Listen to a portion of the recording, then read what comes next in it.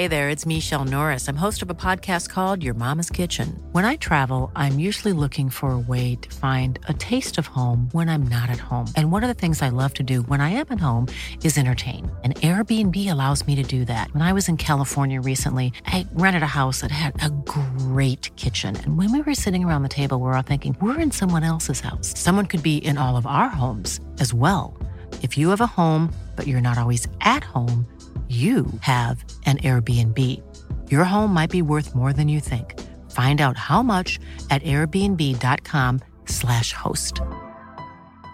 Life is full of awesome what-ifs, and some not so much, like unexpected medical costs. That's why United Healthcare provides Health Protector Guard fixed indemnity insurance plans to supplement your primary plan and help manage out-of-pocket costs. Learn more at uh1.com.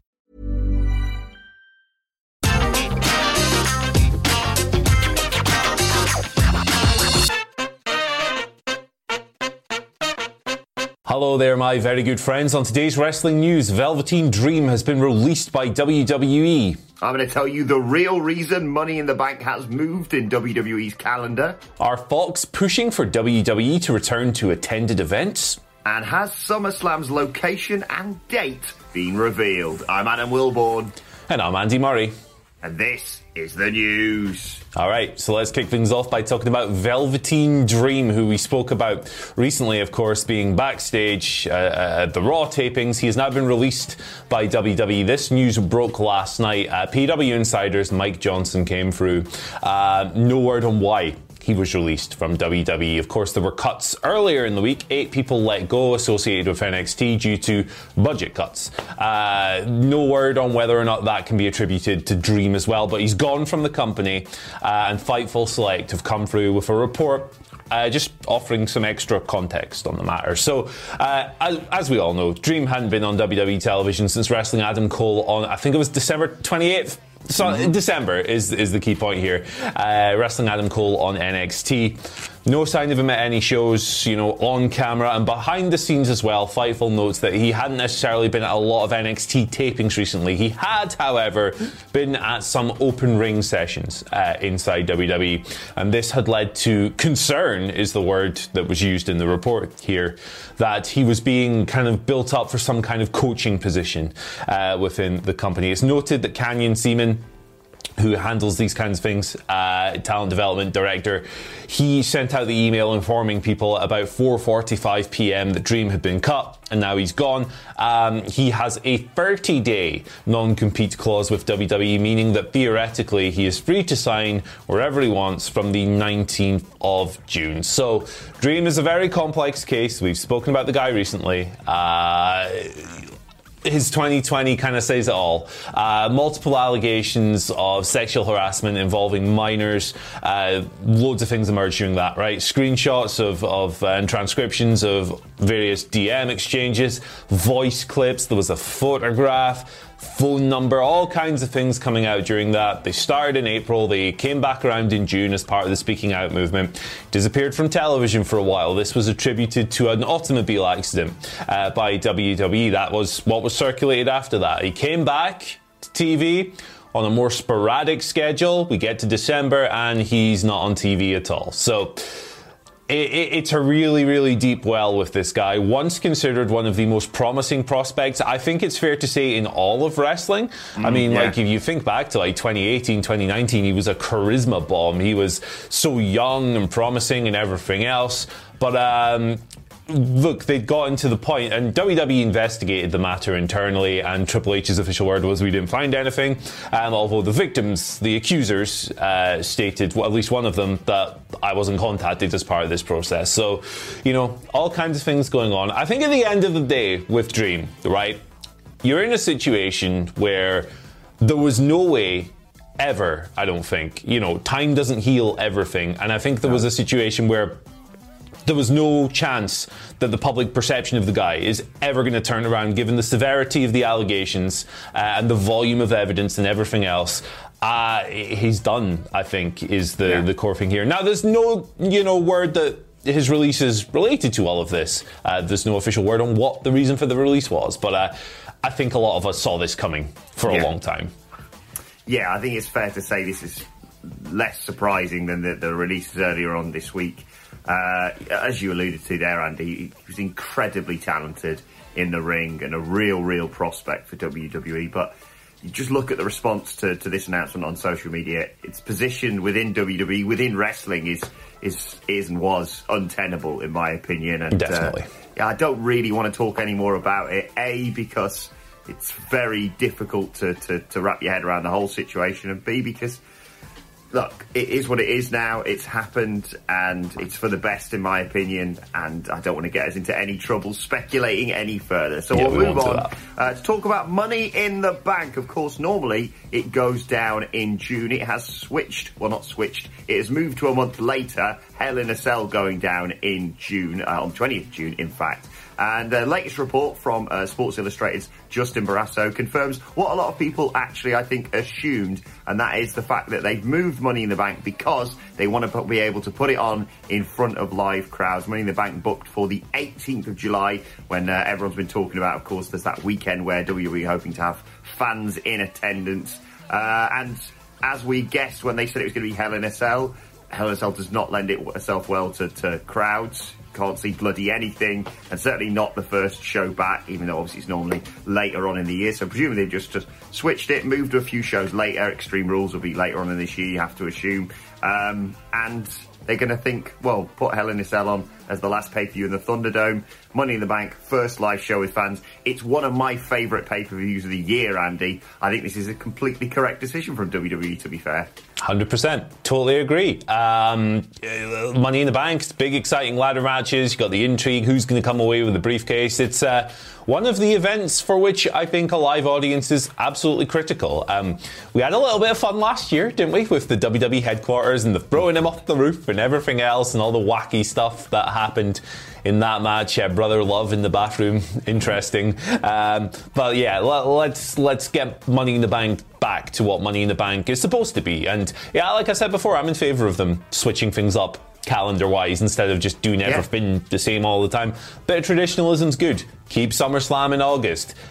Keep WrestleMania or end of March, beginning of April. That's good stuff. Royal Rumble, January. But these B-level pay-per-views, do what the hell you want with them. Flip them around a little bit. I'm into it. Yeah, absolutely. Early picks for Money in the Bank for you? Gangrel, probably. Both of them, I would say. Give it to Sami Zayn and possibly Sonya Deville as well. I haven't really decided which of the women I want to win it, but Sami Zayn or Big E. Oh, very nice. I like Sami Zayn. That's a good pick. Speaking of live crowds reacting, this might be something that Fox are actively pushing for.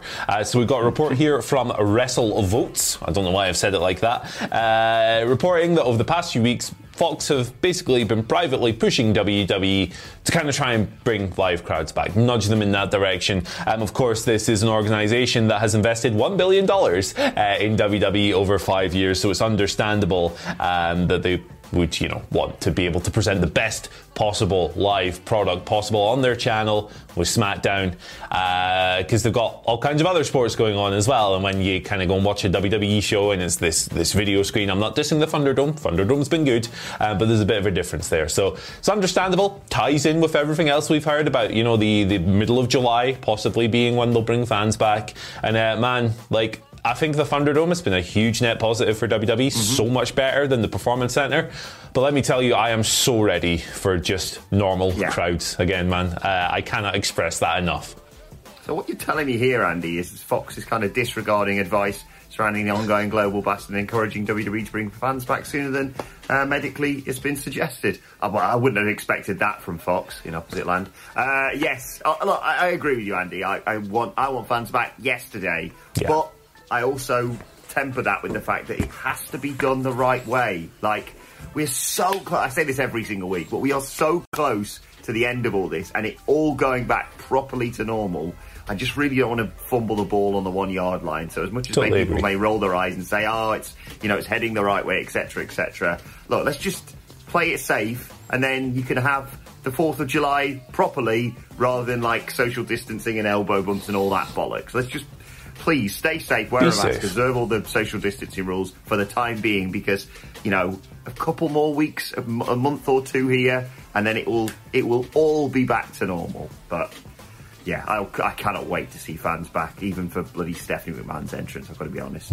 Right, let's talk a little bit about SummerSlam, which better bloody have fans this year. And it's looked like it's going to emanate from Las Vegas, Nevada. And I will... But no, I won't be there. I'd love to be there, but I sincerely doubt we will be. As per Sports Illustrated, SummerSlam internally confirmed within WWE in the state of Nevada, with PW Insider off the back of that confirming that pretty much that's going to mean it's going to be Las Vegas as the host city. Now, WWE's usual go-to spots are the T-Mobile Arena and the MGM Grand Garden Arena, of course, but they could put it in a stadium outside. Outdoor venue for SummerSlam? Yes, please. That opens up the possibility of the Allegiant Stadium. 22nd of August is the date you need for your diary. Oh, I'm hoping for big things at SummerSlam, Andy. Yeah, one of the tentpole WWE events of the year. It'll be the first, fingers crossed, the first big WWE event with a fully attended audience. Obviously, Money in the Bank is a big show, but it's not SummerSlam. It's not quite have that same level of intrigue for me personally. So yeah, really looking forward to it. Just echo your safety concerns from the previous news story we just covered, as we always do, but it's going to be so good to have a raging audience back for SummerSlam. I am pitching a tent in my trousers for this tentpole event. Right, let's move on to your Twitter questions. At What Culture WWE? There's a nice mental image for you on a Friday morning. At What Culture WWE? First question today comes from Matt Ryan, aka Aussie Dead, who says that which incarnation of any character you feel doesn't perhaps get as much love that you really enjoyed? Evil Doink. Doink. That might come as a surprise to viewers of this channel who know my preferences in wrestling and everything, but Doink, I think for people who didn't necessarily live through it, is kind of remembered only, and it's weird to me that he's only kind of remembered as this wacky babyface clown. Look at him, he's so crazy.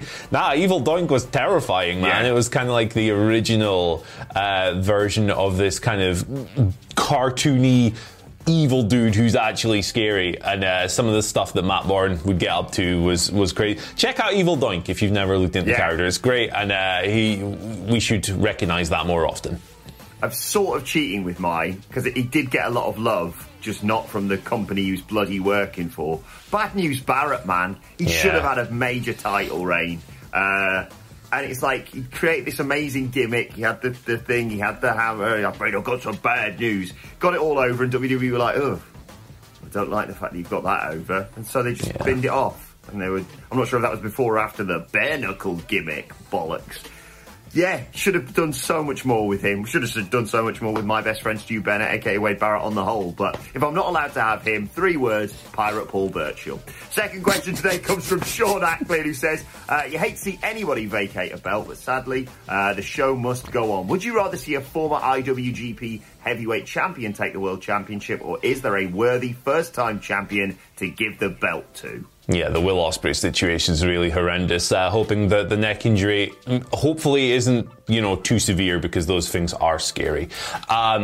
IWGP title, usually in situations like this, and I've said this so many times before, I'm not usually in favour, right, of giving someone the, hey, you've been here 20 years, have the belt, you deserve this for your hard work. I think the title should be prestigious, and the person who holds it should be whoever's hot and a major draw and everything else, not necessarily who's worked hard for a long period of time. But this is not a normal time, particularly in Japan. They've had to shut down shows for a while. They're going to start back up and everything else. But the vaccine rollout in Japan hasn't been as effective as elsewhere, and there's all kinds of other stuff going on. It's not a normal era of New Japan. Let's give someone the gold watch. Let's give that belt to Big Tom Ishii, man. Yes! I'm biased. He's my favourite wrestler of all time, and he doesn't need to hold it for long. But I would probably shed tears of joy if we went down that route, at least for a month. Come on, man. Gedo. Do the thing, please. Yeah, come on. Give it to bloody Evil at the end of the day. Give it to him. Exactly. You're going to give it to Evil? Tom's right there. I'd love it. Yeah, I'd love Ishii. I think we had Ishii for WCPW. We did. I think he was the one I was security for. What was the point of that, lads? Don't worry, Mr. Ishii. I've got this. I'll cover your back. Yeah. If not him, it should be him, but if not him, give it to friend of the channel, Tommy Tango, of course. Final question today comes from Tango Lewis, brother. Okay. It says, with AEW expanding to TBS, should we expect a TBS championship or change the title to a Turner championship? Load of people asking us this over the last few days, Andy. Yeah, so the story actually broke yesterday via Dave Meltzer of Wrestling Observer Radio. No, it's still going to be the TNT title when they move networks. A logical thing would be to think, oh, this is named after the station, their moving station, TBS. Thing is, for me, personally, like, I don't really mind either way what they do with it. But TNT title, even if maybe it doesn't make as much sense if Dynamite's not on TNT every week, it just sounds better than TBS title, doesn't it? So yeah, for me, maybe they should have called it the television title in the first place, who knows? But no, I like this. And keeping it TNT as well, they're still going to have the supercards on TNT. Yeah. And on top of this, it does also honour the legacy of pro wrestling on TNT, although TBS obviously has a strong legacy as well, 605. But yes, that's... No. Even idiots can see the connection between Dynamite and TNT. Exactly. So, yeah, leave it as it is. You don't have to change everything. Otherwise, yeah, it'd be preposterous. I like the way it looks and I like the way it sounds, like you say, Andy, so you might as well just stick with what we've got. Let's move on to today's and finally, I just want to share this great image that Natalya shared overnight. Often imitated, never duplicated. It's a wonderful homage to the Heart Foundation. Nice. Just a nice heartwarming thing for a Friday, this, Andy. Just a lovely group of people, isn't it? Lovely group of people indeed. Particularly fond of Brian Pillman Jr. at the moment. You got to watch his Dark Side of the Ring if you haven't seen it already. I don't know how you can watch that and not root for the guy. So yeah, just lovely stuff on a Friday, isn't it? Very nice. Yeah, exactly. Slightly wooden stance from Bret Hart, but nevertheless a lovely photo. And also, how big is Tyson Kidd's arm? Jesus Christ, mate. I know you're carrying this company by booking all the good matches, but my word, fair play, mate. What are you going to do if you can't wrestle, man? Get swole. Hell yeah. Good for Tyson Kidd. He's looking great. He's looking great. Natalya is one lucky lady, my word. Right, let's know your thoughts on that and all today's news stories. Don't forget to like, share and subscribe. And subscribe to What Culture Wrestling on either iTunes, Spotify, wherever you get your podcasts from, for daily wrestling podcasts. Got the SmackDown preview and, of course, Wrestle Culture with a bloody good quiz later on today. Plus, let us know your thoughts and Twitter questions on Twitter at WhatCultureWWE. Watch there, follow both of us. You can follow Andy Murray at... You can follow me at Andy H. Murray. The H today stands for horse. Oh, yeah. You can follow me on Twitter at Adam Wilborn. Follow us all at WhatCultureWWE. But for now, thanks to Andy Murray. Thank you for joining us, and we'll see you soon. Hey, it's Paige DeSorbo from Giggly Squad. High quality fashion without the price tag. Say hello to Quince. I'm snagging high-end essentials like cozy cashmere sweaters, sleek leather jackets, fine jewelry, and so much more. With Quince being 50 to 80% less than similar brands. And they partner with factories that prioritize safe, ethical, and responsible manufacturing. I love that. Luxury quality within reach. Go to quince.com/style to get free shipping and 365-day returns on your next order. Quince.com/style. Mom deserves the best, and there's no better place to shop for Mother's Day than Whole Foods Market. They're your destination for unbeatable savings, from premium gifts to show-stopping flowers and irresistible desserts. Start by saving 33% with Prime on all body care and candles. Then get a 15-stem bunch of tulips for just $9.99 each with Prime. Round out Mom's menu with festive rosé, irresistible berry chantilly cake, and more special treats. Come celebrate Mother's Day at Whole Foods Market. When you need mealtime inspiration, it's worth shopping Kroger, where you'll find over 30,000 mouth-watering choices that excite your inner foodie. And no matter what tasty choice you make, you'll enjoy our everyday low prices, plus extra ways to save, like digital coupons worth over $600 each week. You can also save up to $1 off per gallon at the pump with fuel points. More savings and more inspiring flavors make shopping Kroger worth it every time. Kroger, fresh for everyone. Fuel restrictions apply.